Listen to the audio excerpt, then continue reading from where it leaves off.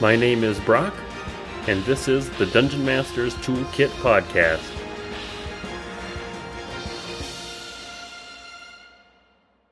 On today's episode, I talk to Critical Dom about preparation, professional DMing, some quick painting tips, and a bunch of other tabletop role-playing game-related topics. Before we jump into the interview, we do have some contest winners from our January item design contest. The two entries that I picked as the winners, I picked because they are very descriptive and they also weave in some little named things, as you'll see, to kind of expand the lore of Called Jinan and also give us a little bit of something that could be expanded on in future contests. So without further ado, I am going to read the second place winner, which is by Bubba Huff 85.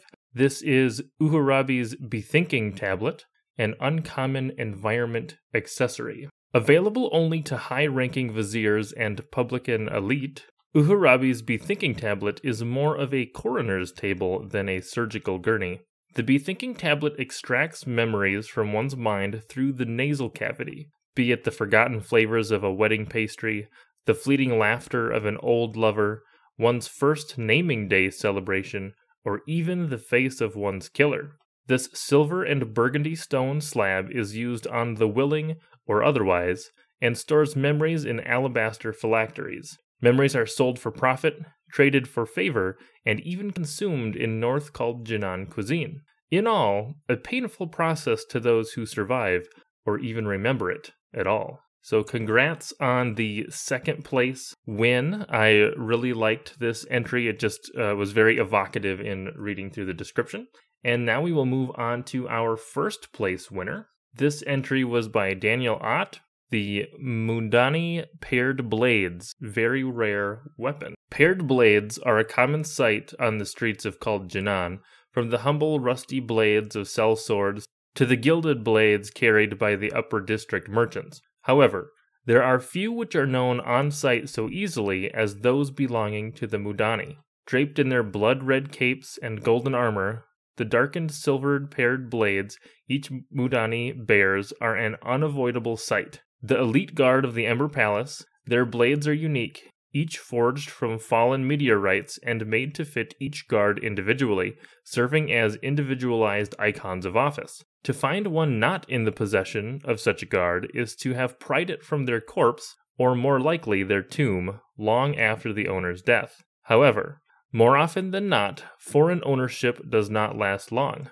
The Mundani are secretive of their ways and their weapons. The Mundani is not just a ceremonial guard, but an assassin, envoy, and expert warrior in one. Each one is trained in the paired blades by an existing Mundani, and will only gain their own once they have met the approval of their master.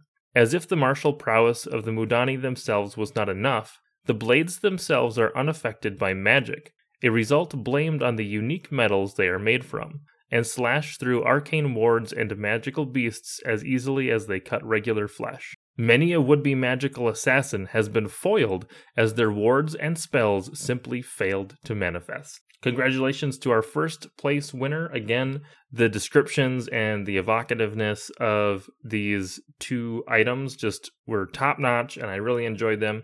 And you will be able to find these in the next couple of weeks as I get them added to the free PDF. And that will be available on the Discord server. You can already get the current version of it if you just head over to the Discord server and look for the contest entries. And if you are interested in future contests, then come and hang out in the Discord server and chat about what kind of a contest you would like to see next and see what we've done in the past. And with that, let's jump into the episode. Welcome, everybody. I have Dominic Martin with me from the Critical Dom on Twitter. Welcome, Dominic. Good morning. How's everything going? Good. Dominic, can you tell us a bit about how you got started in the tabletop role-playing game space? Well, this is actually a tale which requires me to go back a couple of years before I even got into D&D. For back in the olden times, before everybody had a cell phone and really even the internet for the most part, when I was 15, I had noticed that there was a bit of a lump by my neck and went to the doctor. And we found out that it was, in fact, Hodgkin's lymphoma. We had a biopsy performed and everything. And I had to go through chemotherapy and radiation for much of that year, which, interestingly, was a time when we had this big ice storm in the area. So a lot of my time was actually spent just kind of sitting around playing games, reading, and whatnot, just waiting for time to roll on. Now, in that time, I had also joined a youth group, and it's called DMLA, supported by the Masonic fraternity. And eventually, after chemotherapy and everything, we had a night where we did a sleepover at a friend's house, and one of the guys from the group, he had the books. He wanted to come over and he said that he wanted to play Dungeons and Dragons. We had no idea what it was. Which, strangely enough, I had actually played Neverwinter Nights on the computer before I'd even played that, so I had no idea what the game system was at that point. But that particular night, which I actually do still remember quite vividly, we're in a garage. There's a rather rough map down there on the table, and he just asks us, "All right, what do you want to do?" We just kind of look at each other. He gives us a description, and I say, "Okay, I'll go over here to this spot." And he describes some dwarves, short guys, beards, and everything working away. And I go up to them. I want to talk to them. I want to try something. Long story short, I wind up getting into a fight because I offended them somehow. My toe gets bit off. Another guy goes into a back alleyway. He winds up getting shanked by a guy in the shadows, that kind of stuff. But that kind of crazy freedom was rather revolutionary because we pretty much only played video games up until that point. So that kind of emergent gaming was something entirely new to us. And that experience had actually stuck with me for a while. Now, at that point, I was about 16, 17, and I really didn't play D&D too much afterwards until I wound up going to college, where in my freshman year, it just so happened to be the case that my roommate had a bunch of the Forgotten Realms books. He had the D&D 3.5 books, and I spent a bunch of time reading them. I got my own copies of the books, and we just started playing games on that floor. And it wasn't until really I was 19 that I actually started trying to Dungeon Master. So that was my sophomore year of college, and 4th edition had just come out, really. And I had gotten a group of folks. We played an irregular game. Didn't go on for too many sessions, but everybody had fun with it, and just kind of enjoyed how things went. And so, really, I've basically been a Dungeon Master for oh, goodness, about like 16 years, sort of, about half my life at this point, which is kind of crazy now that I think about it. But it ultimately comes out of me getting into this experience while in a youth group. It just rolls on from there. And then through my education, which in college, I went after numerous degrees. I have degrees in philosophy, classics, Latin, ancient studies, and I've also got a master's degree in American history. I actually bring all of that stuff to the table, and as such, I can deliver a lot of things that people really enjoy. And quite often, I'll spend my time reading ancient lore, occasionally snippets in the original language. If it's Latin, I'm starting to start on Greek like next week. And bringing all that together really gets people at my table, and they enjoy it quite a bit. What systems are you running now? Currently, it's D&D 5th edition entirely. There was a very long-running Pathfinder campaign, Pathfinder 1st edition, that I had for about 3.5 years, but that was online. That was actually with most of the guys I had originally learned to play with, and one of them was off in like Illinois, and the other guys were dispersed around in different states. So we'd come together every couple of weeks and play for a few hours, and I ran the game for 3.5 years, and it was quite a bit of fun.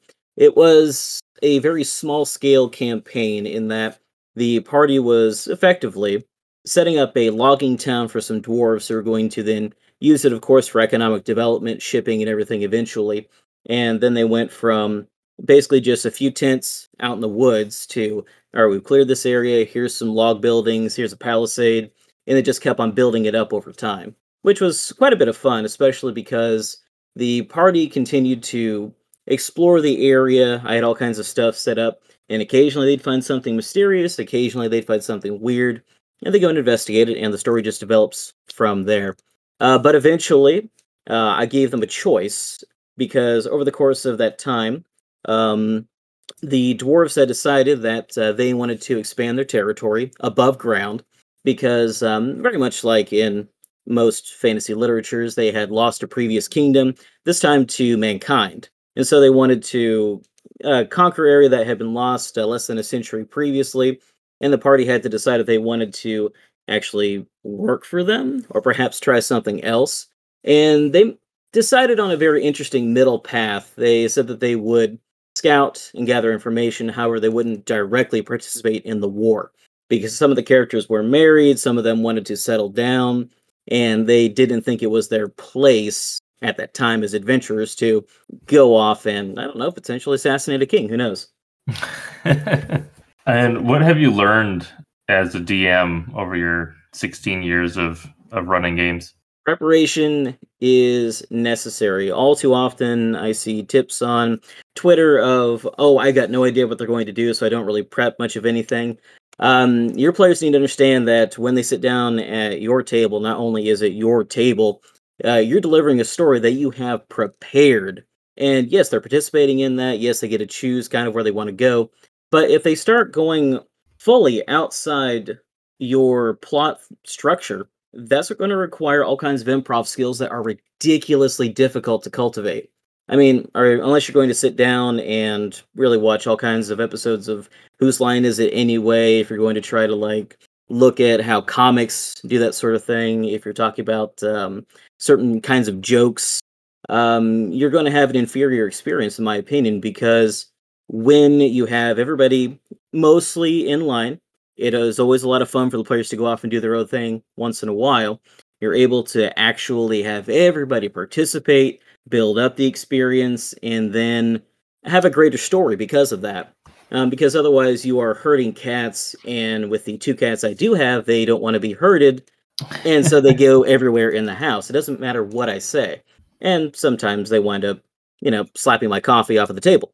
I definitely feel that the improv is harder for me than I wish it was. I find that I kind of have a middle ground when I DM, and that I like to have kind of an area prepped, and then they can kind of do whatever they want inside of that area. But then if they start pushing too far outside of that, it's like we gotta wait, and we'll look at that next session, and I gotta prep some more because I have a harder time coming up with stuff on the spot unless it's just little like reactionary things. Yeah, I do like doing that sometimes as well. When you have a kind of a smaller defined area and you wind up having NPCs prepared and you have little snippets ready for them. This is actually something I liked, particularly when I ran the Dragon Heist campaign. You get the Troll Skull Tavern, you have a neighborhood, and so I had my notes, I had little snippets about who the people were, how they would react, because all too often I've noticed with the 5th edition adventures, they give a bare bones description of a person, but not so much a character, less a personality even, or even how they speak. So, for example, I do recall that there's supposed to be a carpenter or some such in that area, and so it was like an elf. So, okay, what if we have an elf in overalls, smells like sawdust, speak with a bit of a slight twang, and then because of that, whenever you hear this guy speak, you know exactly who you're talking to, and because of that, you actually do get that image in your head a lot easier than, before you, standing 5.5 feet tall, wearing overalls and a cream-colored shirt, smelling of sawdust, is this elf guy. His name is Bob. Yeah, and having those, just kind of a better description of the characters. What, so as you've mentioned prep, what kind of prep do you do before each of your sessions? So the way I started off with is, because I'm running official campaign books, I look at where we are in the plot, where we're going, and then I effectively come out with a broad session outline. Your session starts, you've got your recap of what happened last time. You have to decide if a little bit of time has passed before you pick up the story. Did they get a long rest after the last session? That kind of stuff. And then I'll go through and basically set it up to where, so for example, last night, my party, they're doing Out of the Abyss, they're on a boat, they're in the Dark Lake, and I'll ask them, all right, so nothing happens in this 4-hour period. Is there anything in particular you guys want to do? And sometimes yes, sometimes no, it doesn't always happen. and then we just roll on from there. Or sometimes I'll have an NPC come up and talk to one of the players and try to develop something there. So, for example, last night there is a Kuatoa, who's a frogman in this case, Shushar, who can go with the party, depending on who gets killed when you escape from the Dark Elves. And his personality is a weird version of Kermit the Frog. And so, hopping up to the cleric in the party, Shushar, with his dark bug eyes and slightly wet purple skin, went up to him and asked him, "I've been having these strange dreams where I've actually left the worship of the Deep Mother for somebody else who spoke to me. I saw a, a strange twilight sphere on a horizon, I think it's called. What does it mean?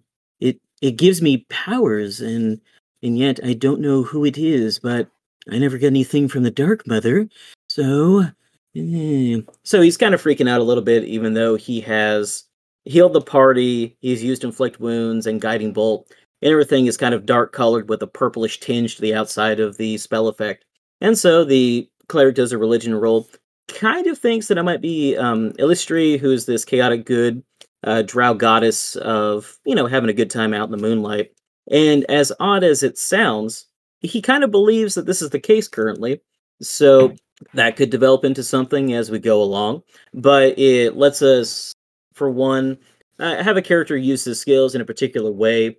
And two, it can make a kind of connection between the characters because that particular cleric in the party worships Lethander, who is typically, his depiction is a rising sun, whereas you have more of a twilight goddess or a goddess of the night. So there's some fun duality stuff you can do there, and it can roll on and perhaps spiral into a different kind of quest. But that gives you a particular character beat or a moment that you can then have and then roll on as you continue to have the party, in this case, go through the Dark Lake where, depending on your rolls, sometimes bad stuff happens. You have all kinds of terrain hazards, and also you have all kinds of monsters, like vampiric manta rays that can try to assault the party. And so it kind of depends. So I've got an outline like that, and then we just kind of roll through it, see what happens. And it also depends upon the type of game my players are doing. I'll either shorten or lengthen certain segments. So, for example, typically my Monday and Tuesday games, lots of combat, not so much role playing, and because of that, I might have extra counters set up just in case, and we just go on from there. And we have we got a starting point, we have a stopping point, stuff in the middle. I just have a general outline that I work through effectively. I like the idea of just having a little character that you throw in with the party, and then if the players choose to kind of dig deeper into their connections with the world and with the party, then something might come out of that. But if they choose that they are just going to ignore that and they're not interested in it, then it's just another character that's along for the ride for a little while, and then they may part ways at some point. Oh god, speaking of parting ways, and this still saddens me to an extent. When the party actually escapes the drow and they head off into the Underdark, there is a dwarven NPC, like she was really cool, and she was kind of hanging out with the Harengon character in that because we just started that game after While Beyond the Witchlight came out. So literally the guy's a murder bunny, and they were both plotting consistently to just either like take out some NPCs because, it's like that guy's a drow, that guy's a jerk, that kind of thing. That way they could have a better chance of actually escaping alive. But eventually, because of the course of things, there's this horrific temple of oozes, and she kind of got dissolved by a black one. Like, it's just horrible. But them's how the dice roll. So speaking of the dice, do you tend to roll in the open for your players? No. I prefer that we have that segmented space between the player's portion and then my portion behind the Dungeon Master screen, which, kind of a funny point on this. Our Dungeon Master screen for 5th edition just so happens to be kind of short. And look, I get it. I'm a short person. It's kind of cool, but when I've got taller people and not too far away from my station, they can kind of look over sometimes. And sometimes you have to warn the PCs that something really horrible is about to happen if they keep on that special road that they're traveling down. So, do you fudge dice rolls? Rarely.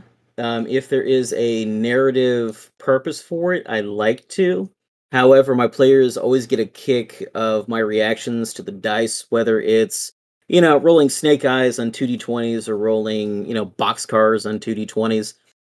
They enjoy my own reactions, and also they hate the fact that, I'm grabbing like 6 dice, throwing them down the dice tower I've got, and as they spill out, having clattered down the spiraling staircase, I gotta tell them, all right, dude, you just took like 25 damage as this thing just ripped out part of your guts. So that's what I prefer. Sometimes, if it's really convenient, like we say, roll 20, I'll roll out in the open, but that takes away the option to sometimes fudge dice for a narrative effect. And I very dislike the idea of fudging consistently or just setting it up to where, perhaps behind the screen, you're not paying attention to the dice at all. You're just deciding, okay, if on round 2 this guy takes 15 damage, his hit points are at this, and then you take away that random element, which is a hallmark of the game, really. Yeah, I find that having at least a little bit of that randomness is good. We actually did a session 0 recently, and we pretty much randomly rolled everything from the stats to the characters, and the story or backstory that emerged from doing that was, I think, a lot more interesting than some of the other ones that we've done where we just, come to the table with the character already put together. There are actually some older books I know that are supposed to be not really all that thick, but they're just chock full of backgrounds you can roll from. I want to get some of those resources at some point, just in case somebody has absolutely no idea about how they want to create a character. So we just sit down. Hey, so you're playing a bunny person, you've got some connection to the Feywild, but let's just start rolling on these background tables and see what kind of crazy stuff comes out of it. It was kind of funny how, as you're rolling these random things, you would think in general that, you're not going to get like a cohesive story out of it, right? Because it's just a bunch of random options. But then as we were piecing together characters, somebody would roll something and then it's like, oh, okay, that makes sense. This is this connection. And then, something else happens and then you relate it back to a previous connection and it all kind of like slowly meshes back together, which is kind of cool. Yeah, making those connections yourself is quite a bit of fun because that really does get the players into setting up the character, and so they'll be able to role play it better. And depending on how actually you want to go through the story, maybe he starts going to different kinds of taverns and he's looking for a dude who's got 6 fingers on one hand. Which, I mean, The Princess Bride is almost a perfect movie.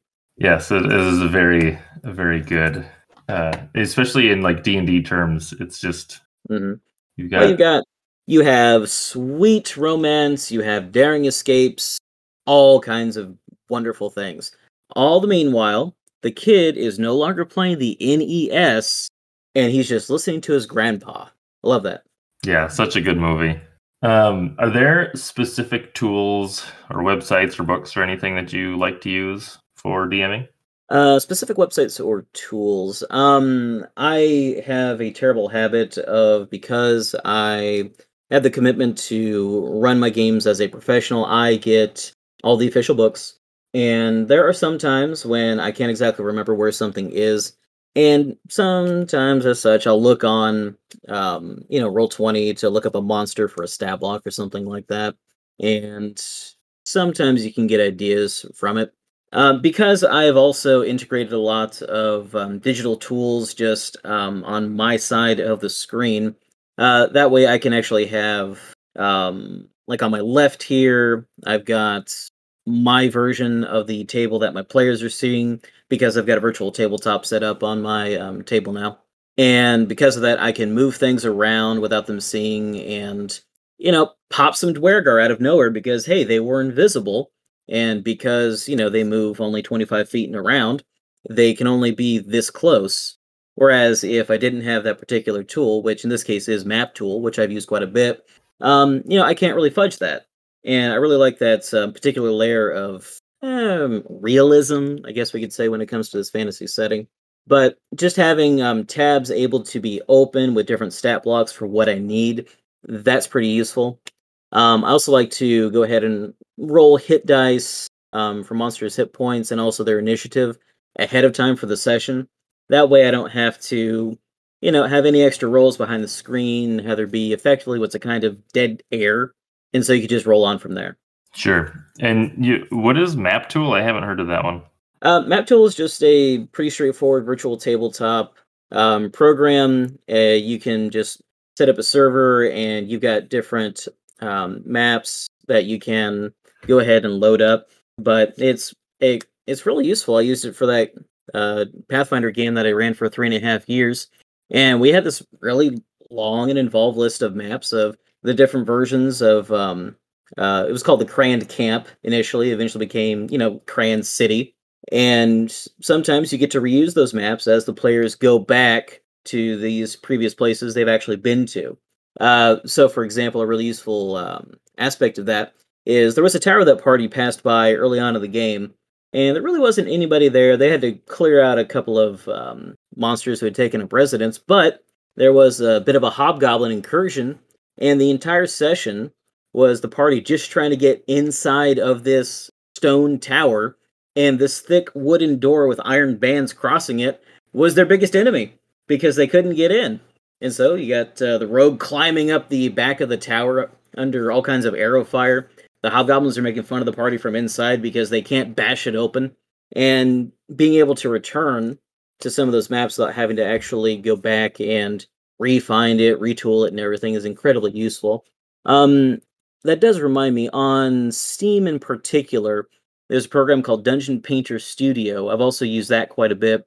And those are really simple and intuitive tools to be able to just throw a map together, and you can then export it as a JPEG, and then I can just load that up in the Map Tool and I'm ready to go. So, for example, tonight, because I've got Curse of Strahd, the abbot fled from the party because they rolled up on him and started hitting him.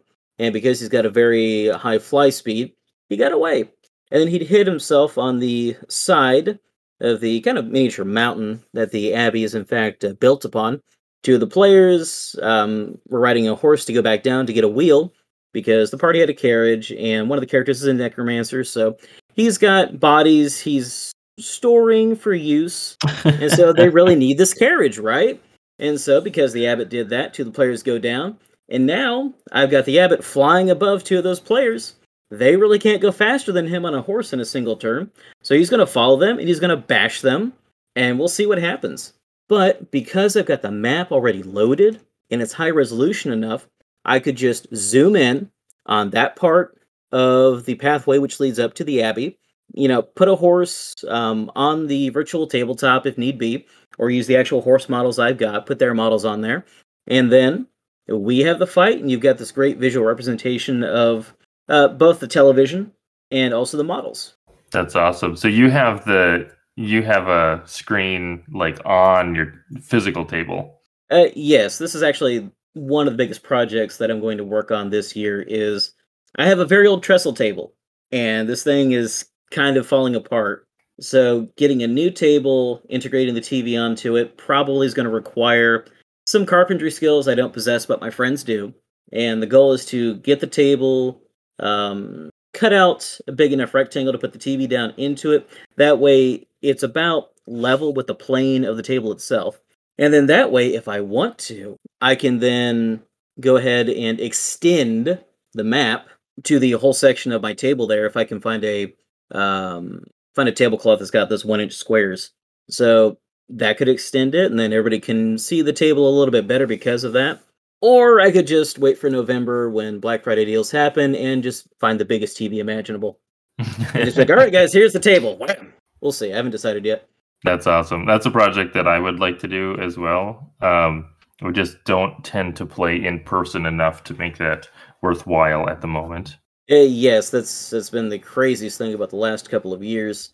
the local game store, which is run by a friend of mine, he's gone down to basically just being open 2 days a week, and effectively for an year and a half, it was only curbside pickup. But unfortunately, economic circumstances being what they are, uh, he's just trying to do as best as he can. He's got Friday Night Magic going again, but there's not really any D&D going over at the store now. And for the most part, all those guys who were going there are now at my table. Sure. Yeah, the pandemic has been hard for a lot of businesses, especially those where you kind of have to have people in the store, which is a bummer because we want to keep those little stores around. Yeah, and especially it's an issue because of some business decisions which Wizards of the Coast is making, where it seems as if they kind of want to kill off the smaller stores just so they can, I don't know, sell to Amazon and have people play Magic online. Just kind of remove some of the production costs here and there, whatever about the general player base. This is probably a good time to chat about some of the stuff that you're working on. You mentioned professional game mastering. Do you want to talk about that at all? Yes, because that has been an insane adventure. Back in August, previous to that, I had been a classroom aide over in our local K through 12 school system, and specifically, I was working with junior high kids. And over the course of the pandemic, I decided that quite literally for my health, it would not be a good idea to continue on with that job. And so I set things up, saved money, spent money. Funnily enough, it coming from the stimulus checks we have received to get a better computer, buy D&D books, buy a bunch of models, and gradually I've gotten numerous people willing to pay to sit down at my table as I deliver the story, and occasionally I'll also paint models for them. And people just seem to really enjoy having what effectively is kind of like a little club, and I guess it should be considered a little analogous to Cheers, where, every Monday night, what are you doing? You're coming over to my garage. I've got textured stone wallpaper up. I've got Frank Frazetta paintings. I've got some old D&D art, numerous shelves just covered with gaming supplies. You sit down, you're here to play the game, and then just kind of get away from it all for a short amount of time, which it's only 3 hours. But most importantly, there's a booze cabinet, and everybody contributes. And there's also a refrigerator where everybody contributes. So you want pop? It's there. If you want snacks, we got them. Booze? Absolutely. All kinds. And so you get this little area that you get to go to, forget your troubles for a short while, and have a good time. That's awesome. That's the whole setup that you have sounds like it's a blast to play there.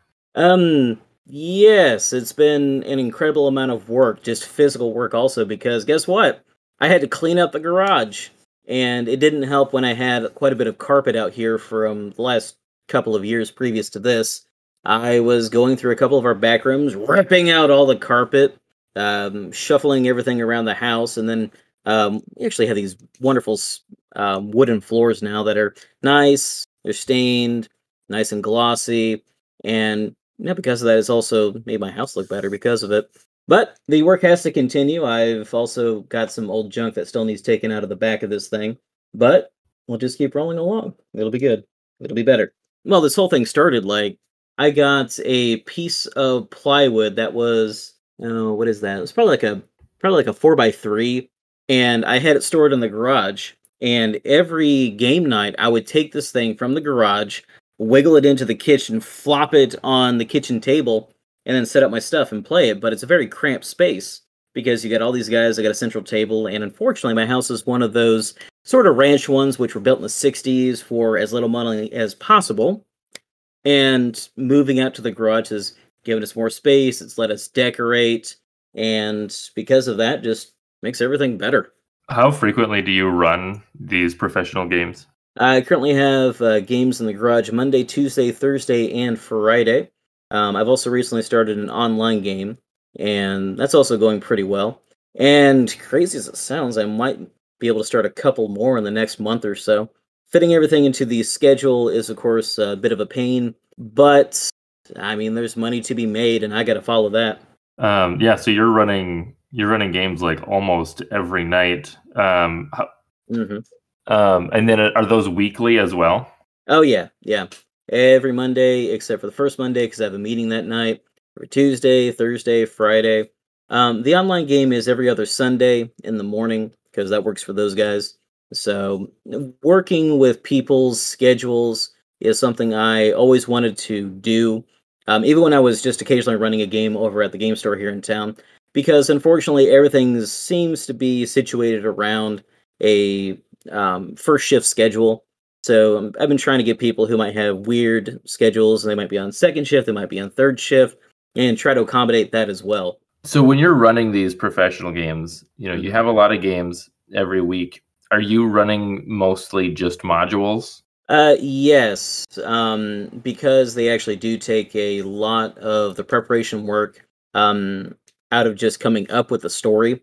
I do prefer to do that because it makes my job a bit easier. It lets the party also decide what kind of campaign they want to be in, and everybody just wins out because I buy all my supplies from the local game store here in town. So everybody gets to be happy. My Monday night game, they finished Descent into Avernus, and so after that, they wanted something where it was a bit killer, even more killer than that. So we decided to go with Out of the Abyss because they're being hunted by Drow. It's the Underdark, and because of that, they've almost died a few times. It's kind of nuts, but it's a lot of fun. And how much? So you said the sessions are 3 hours. How Yeah. much time do you spend prepping for a session beforehand? Oh, that will vary wildly. So typically, my game night is from 6 to 9 p.m. and prep time normally 2 to 3 hours, but that can be spread out and separated depending on what part of the activity I'm trying to come up with. So, for example, just yesterday, I probably spent a good hour just setting up the map and then working on, what monster is where, stat blocks, their initiative, and all that. And then because I had some other activities to do that day, so I was driving my grandmother around because she had a doctor's appointment. And I'd just be thinking about it when we're going to a place and I got some music on. So I would say typically 2 to 3 hours. And then for my games, I also typically cook dinner. So I also pick up some stuff, throw that together, and even while I'm cooking, I could be thinking about the game itself. So it really does vary, but at the same time, because in pretty much all these cases, I'm playing in an established setting like the Forgotten Realms, I don't have to worry too much about my own homebrew setting because that's already there. The players can read it, they can interact with it as much as they want. And because it's established, it's also easier to conjure up in everybody's mind. And how did you go about getting people or finding people that were interested in having a professional game master? Basically by accident. So I was running campaign games over at the game store for basically a couple of years. And then I had happened upon the idea of, okay, so what if to save a bit of money, perhaps to cut costs, what if I put a little price tag on it? And I also said, hey, I'll paint a model for you as well. That was the Descent into Avernus game, which, wrapped up last year. And initially, it's $10. Come on by. It was initially paid to the game store, and then, um, just get paid to me. But as we moved along, I started thinking that, well, people are really enjoying this. What if it gets expanded? What if I have, a space in my own house where I could do this, um, and take the risk of investing money in working on my own skills, especially painting, and then saying, hey, here is this service I'm willing to offer. Would you like to participate in it? And the response has been rather positive. Impressively, I actually have a lot of guys who come 2 or even 3 times a week because they want that experience. They want to be at the table and enjoying all these crazy adventures. And can I ask how much you charge or how you charge? No, that's a very fair question. $20 per player per session is the price point I am at. I know that there are super famous people and they charge a lot more, but considering the area and the friends I've got, I think it's a pretty good price point. And I came to that really just by looking at my own costs, the time required for me to get ready for the game, and relative to everything else I had earned up until that point. So it's a lot of trial and error, and you just move on from there and hope that if you're to raise it by like $5, they won't think that's too much, and they'll just keep coming back because they want that experience. Right, that makes sense. And as you get more books and stuff too, that's, you have kind of overhead costs that you have to cover as well. So, but you're also providing more, I would say, more value too then when you have better space, more books, more options essentially for your players, which is pretty cool. Yes. So, for example, the big gift set just came out. I went and bought that thing as soon as it was available at the local game store. So, that's about $200 in the business right there for updated rules. And actually, what I like the most about it is the Dungeon Master screen, because on it, it's got the prices for different kinds of inns. So if I really want to screw the players out of some money, they walk in and, Inn keeps looking at them out of the corner of their eye. You look like you got a little bit of money. A gold and a half for a room tonight, boys. We're about hold up. And so you can slide things and get a different kind of scale. And it's always fun when the party wants to negotiate back, or worst case scenario, they try to threaten the innkeeper. And so you can get, some emergent gameplay out of that, or you can get some sort of antics going on. And it could just be something weird that could wind up inspiring them. That's awesome. I like the idea of the tavern keepers trying to squeeze a little bit of extra money out of them.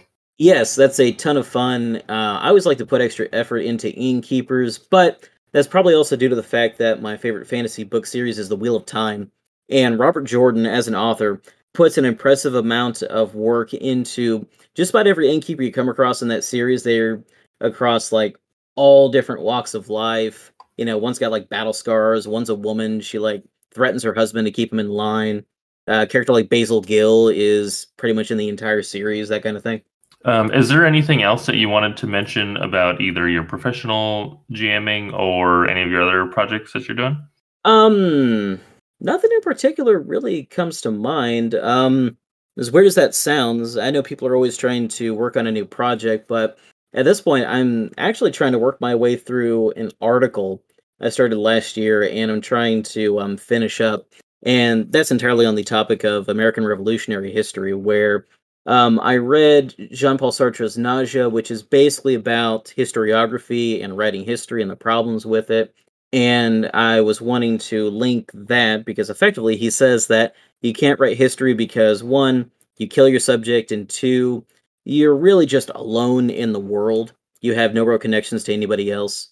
And I was wanting to link that to, in some extent, to some trends in American historiography going on right now, where you've got folks who are quite literally pushing significant changes to the historiography without going through the scholarly process, where you're just shoving things through without basically doing a good portion of the work. And so there was a debate that happened back in October.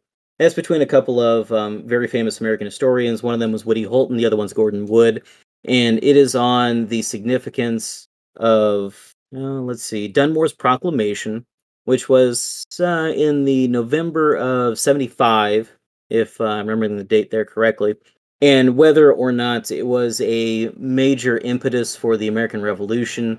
And they go back and forth, but over the course of it, you notice that Woody Holton is, first off, playing to the crowd, which is unacademic, and he's also making certain demands of Gordon Wood, such that he's making the debate, which is supposed to be about a scholarly topic, into effectively a breed of political rally.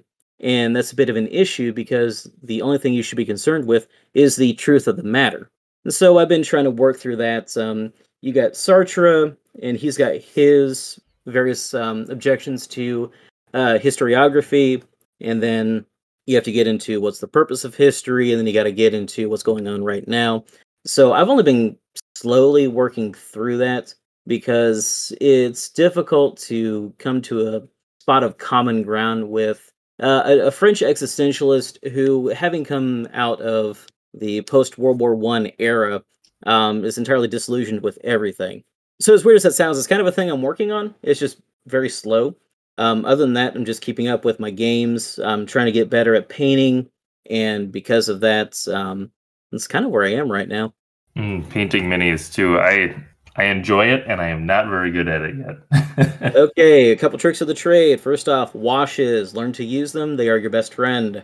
The hardest part when it comes to painting a mini is getting the base colors, okay, the dark baser color, onto the model in the right portions. But once you actually have those on, if you take a wash and then you smother the model in it, it'll do a lot of the detailing for you. Then after that, just do a little bit of dry brushing, raise the values on some spots. All of a sudden, it looks phenomenal. What type of paint do you use? I use the WizKids line.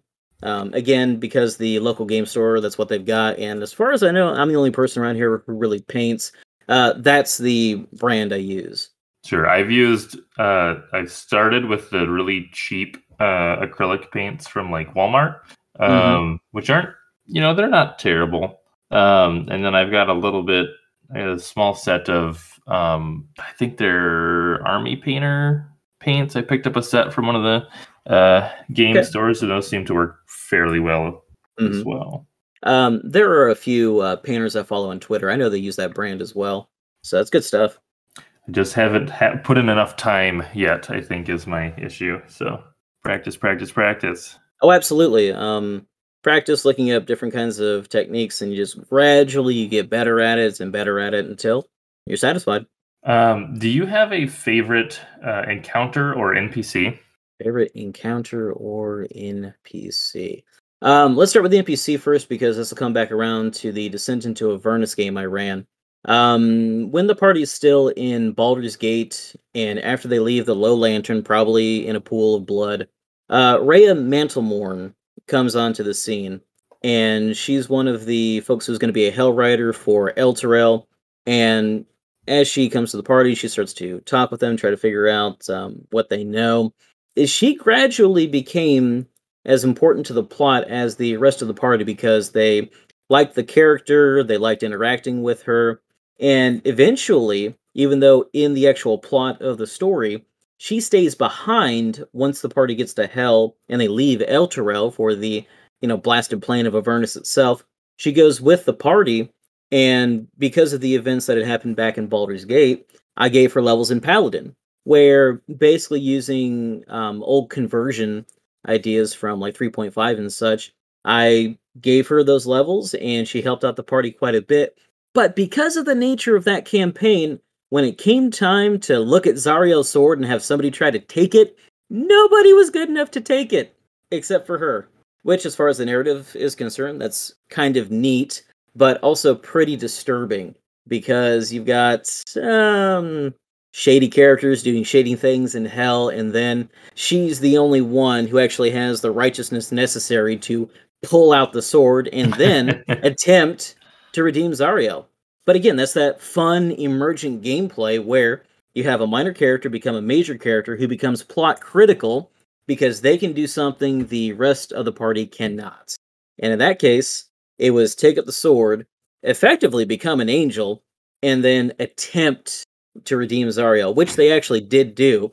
Got some very lucky rolls on that one, because the course of the campaign was such that the final fight, where they're trying to get rid of the various chains holding down Elturel so it can go back to the prime material plane, the party was fighting 3 pit fiends and Zariel at the same time. So they had just a few rounds, really, to try to pull it off. And they pulled it off. That's awesome. Then encounters. I have a soft spot for Ettercaps, but that is because I was traumatized by them in Baldur's Gate. Good old computer game.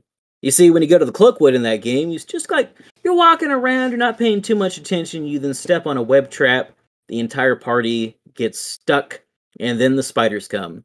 And these pot-bellied, lean, purple monsters with numerous eyes and very large mandibles go up, and they just inject you with all kinds of nastiness to digest you before making you into a milkshake. So I have quite a bit of a soft spot for Ettercaps myself, even though I hate them with a violent burning passion. Those are the best ones to throw at your party, right?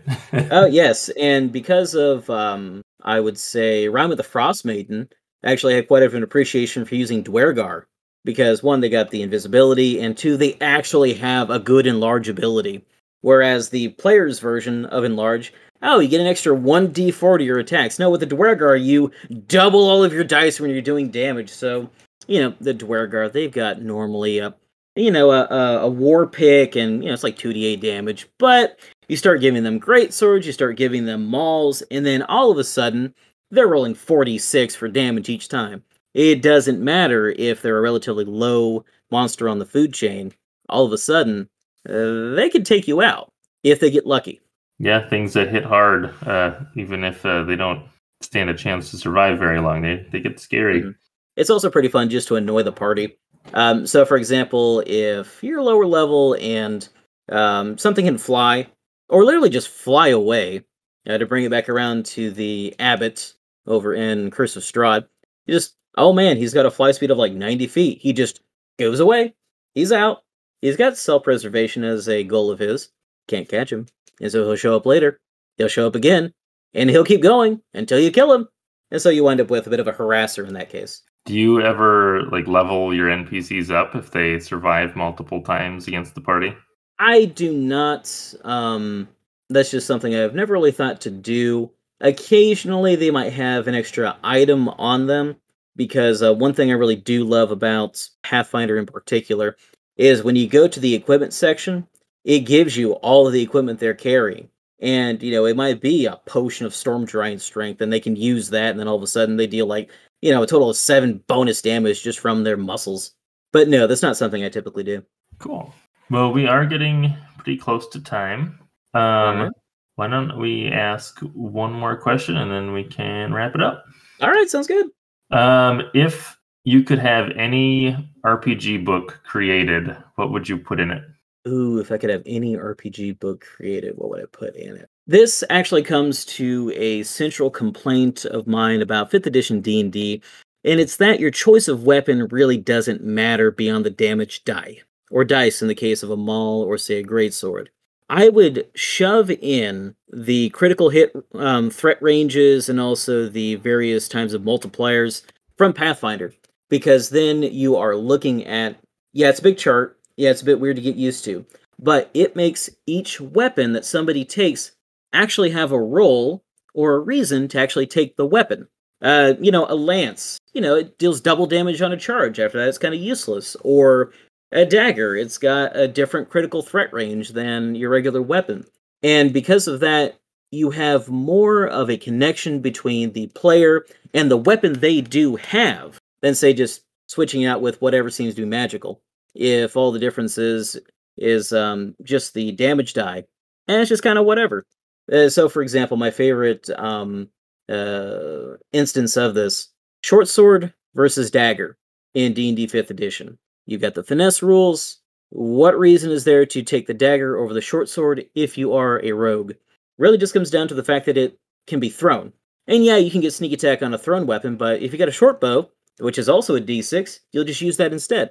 So, if we were to shove in that kind of a chart and change that, that gives you a reason to take the dagger over the short sword, if that is what you want to do. And it also kind of brings back some weapon specialization to some extent, where, somebody gets really known for the awesome weapons that they're really good with. Just like in the, say, the Song of Roland, towards the end of the story, where Charlemagne's forces, they're too far away, Roland's guys are all dying, they're fighting the Saracens, trying to keep them away, and he knows that death is about to take him, and he's trying to get rid of this awesome sword, and it's too powerful, and he cannot destroy it. And so he just throws it away as far as he can before he is overtaken. Yeah, having weapons have different effects is interesting, especially in the case of, like you said, there's no reason to take a dagger if you could just take a weapon that has better damage. Mm-hmm. Which is I think one of the reasons why I like some of the systems that have where the damage dice isn't dependent on the weapon that you have. Mm-hmm. Because then it's like, okay, well, a short sword and a dagger for me do the same amount of damage, so I'm going to take the one that I think is cooler, or I can kind of play around with some of that. And I like the idea of adding extra effects onto different types of weapons. Like some of your heavier weapons might smash armor or something, And I like the extra critical range on like a dagger or something. It makes thematic sense. Yeah, I've actually gotten into playing a little bit of the Warhammer Fantasy role-playing game, which is in its 4th edition currently. And their weapon system sort of has something like that, where there is a base stat block for any hand weapon. And so, it could be a dagger, it could be a hand axe, and they use the same basic stat block, so it's kind of like that. Well, cool. Well, Dominic, I had a great time chatting with you. Thanks for coming on the show. Hey, thanks so much for having me, man. Thanks for listening to this week's episode of the Dungeon Masters Toolkit podcast. You can find links to all of the products and resources that we talked about on the show in the show notes. And if you'd like to join the community or find out how to be on the show, check out our subreddit or join us in our Discord server.